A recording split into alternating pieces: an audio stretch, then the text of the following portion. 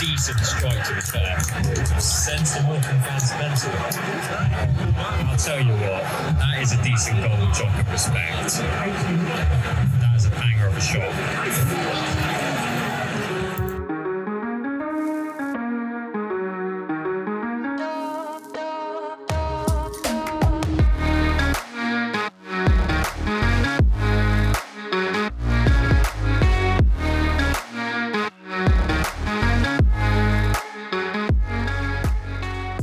Good evening, happy Monday, not Friday. Welcome to the Anytime Notebook. That was Harry Gass vlog on YouTube, who I did a bit of searching for and found some commentary around Jensen Weir's opening strike for Morecambe. He had a perfect view from the home end last weekend.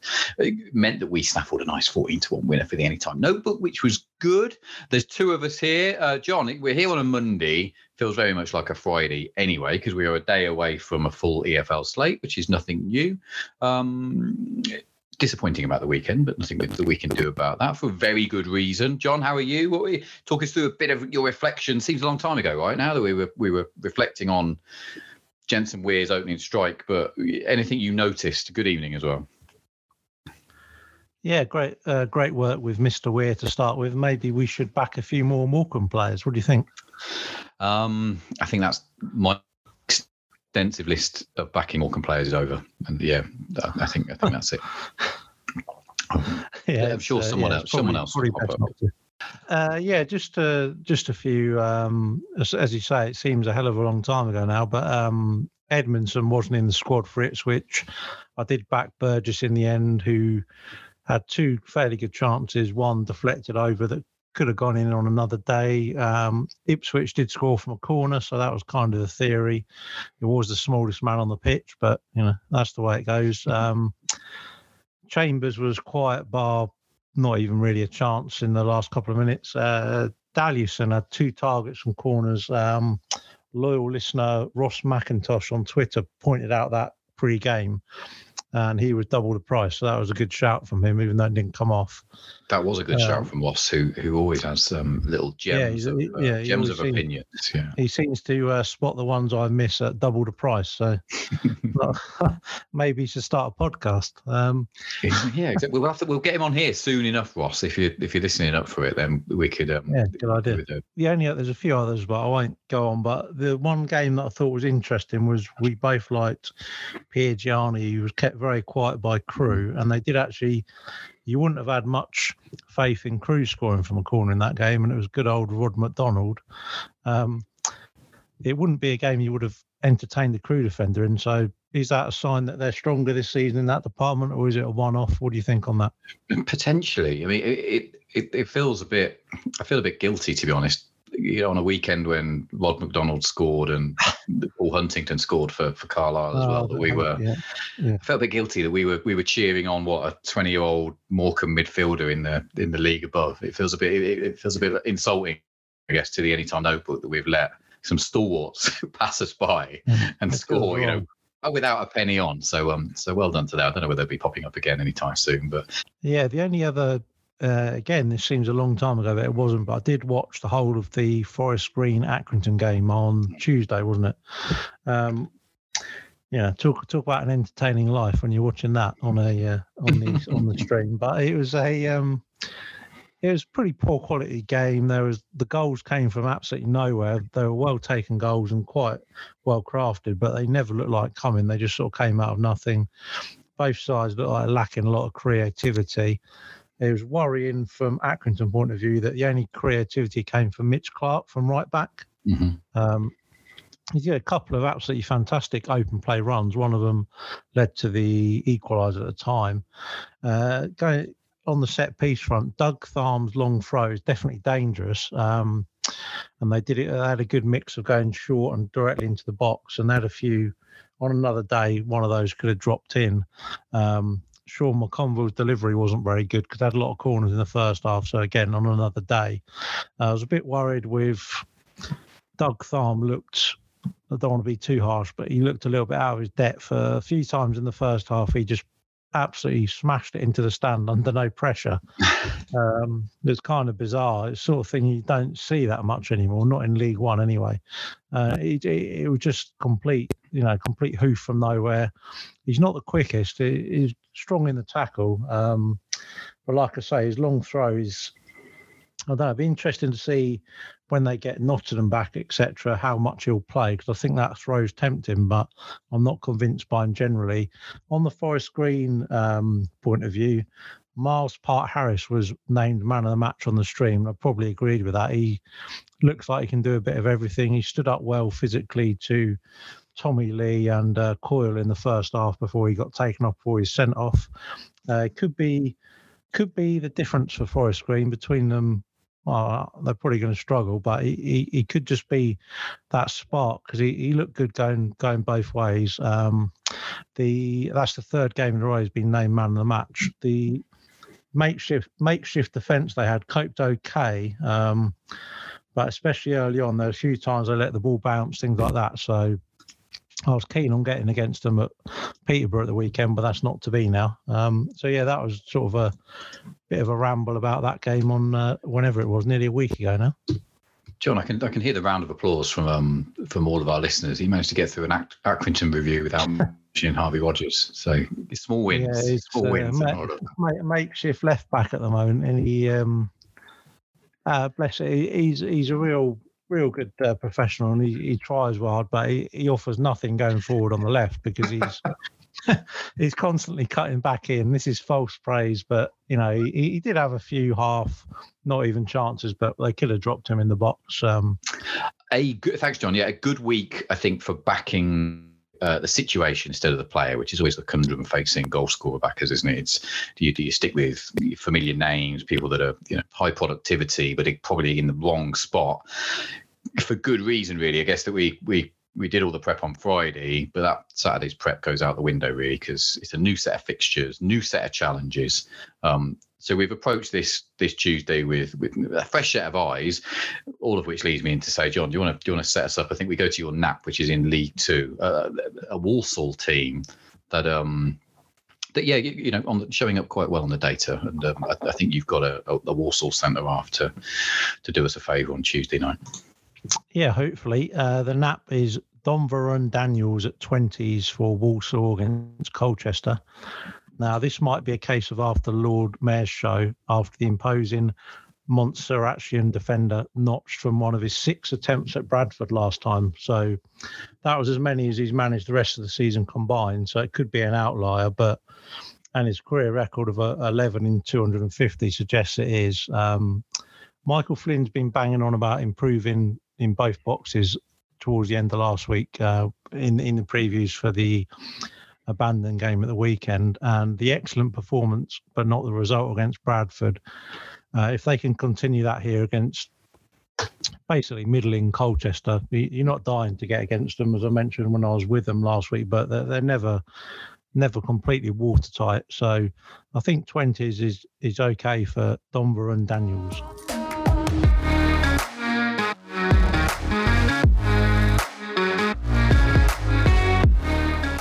I'm going to go to my NAP for Sutton versus Swindon, or the other way around. I think Swindon are at home. I like the away side here. In fact, I really like Sutton full stop. Data is far and away in their favour in that division. Back on 7-2 top 7 with Betway over the weekend as well when I was contemplating life. 2-1 win against Mansfield at the end of August. It feels like one of those marquee performances in League Two so far when you look down the results. And I'm not quite sure that they're getting the recognition that they deserve. Only Mansfield have got a higher XG than Sutton this season to date. Lots of that came. I think you were at Doncaster Sutton, weren't you, earlier in the season, John? And Sutton created a whole host of chances, and Doncaster nicked it at the end. Even despite that result, it's been a consistent XG performance ever since. Swindon, probably poor in a couple of places, I guess. Bottom 4 side in terms of expected goals against, and the bare results probably don't do justice to some of their defensive frailties. I think they're they're pretty high on the list of XG conceded from set pieces as well. So we talk about Swindon. Those of you that listen to the podcast plenty of times will know what name I'm going to put up next. It's Joe Kizzy at 14. Probably the defender most due in the fourth tier. 11 shots across all competitions this season. Outstanding XG. Couple cleared off the line against Harrogate last time out. I'm watching pretty much every one of these chances from set pieces. You know, in another season, he's probably got 3 goals already, which probably, you know, puts the 14s closer to 8s, 9s or 10s. Just a nice spot here, I think, for Kizzy against a side that tops the XGA set pieces tables. He scored in this fixture last year, which is just the icing on the cake for a goal scorer backer. So Notebook alumni, the nap for me comes from Swindon Sutton, and it's Joe Kizzy at 14-1.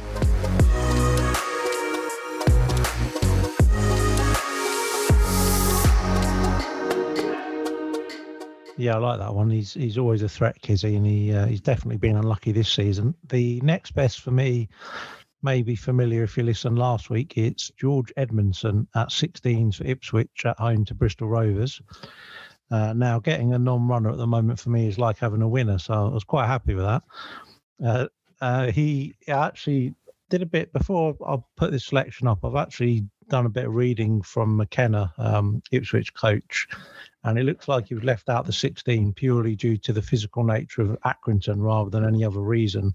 And that was the same reason he gave earlier in the season. So I'd imagine he'd be back here because Bristol Rovers don't carry anything like that sort of threat. And Edmondson is regarded as the best on the ball of the 5 centre-back options they've got there now. Now, Bristol Rovers are given up plenty, as we've both mentioned before, and they've actually got a little bit of a crisis in defence. Everton loanee Lewis Gibson was out for the Morecambe game, but he was expected to be back at the weekend. But I read something from Joe Barton today saying that he's actually going to be out for longer because they can't risk rushing him back. So they're missing him, they're missing Connolly, and they're missing Gibbons as well. So they're down to the bare bones, as they say, in defence. As mentioned earlier, Ipswich did score from a corner last weekend, so hopefully they can do it again here. I think this is a great spot for Edmondson. You would certainly kind of one on my list as well. I think the uncertainty, John, about him starting or not is being reflected in some of the prices, which I think you probably take advantage of. You know, as short as 13-2 in places and as big as 16. So it's a short price to pay to back him to find out whether he starts, I guess. And this could be exactly the right spot for him against that Bristol Rovers side, as you astutely picked up on.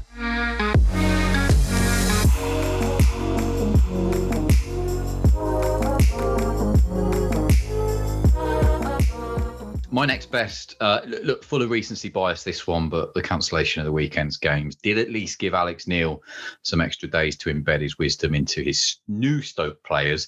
Ben Wilmot scored against Reading, and I think this is a nice spot for him to follow up straight away when the Potters visit Hull. It says on my list that Hull have conceded 4 from set pieces. I can't remember them all, but there's definitely one from a Coventry corner, and there was another in the 5-2 defeat to West Brom as well. Just looking through my notes as here as well. Bradford scored from a well-worked corner in that EFL Cup first round game as well. So either way, whichever way you look at it, Hull have still conceded 13 goals in their last 4. Stoke, you know, a good set piece side. Aidan Flint takes plenty of attention, but I think, again, he scored last time, but that doesn't put me off. Still a good price. Let's add Ben Wilmot. You know, the only game he hasn't picked up a chance in this year is the Blackburn defeat, where I think he started right back, but much better in the middle. Let's back him to back up that goal he scored against Reading at 18-1 against Hull.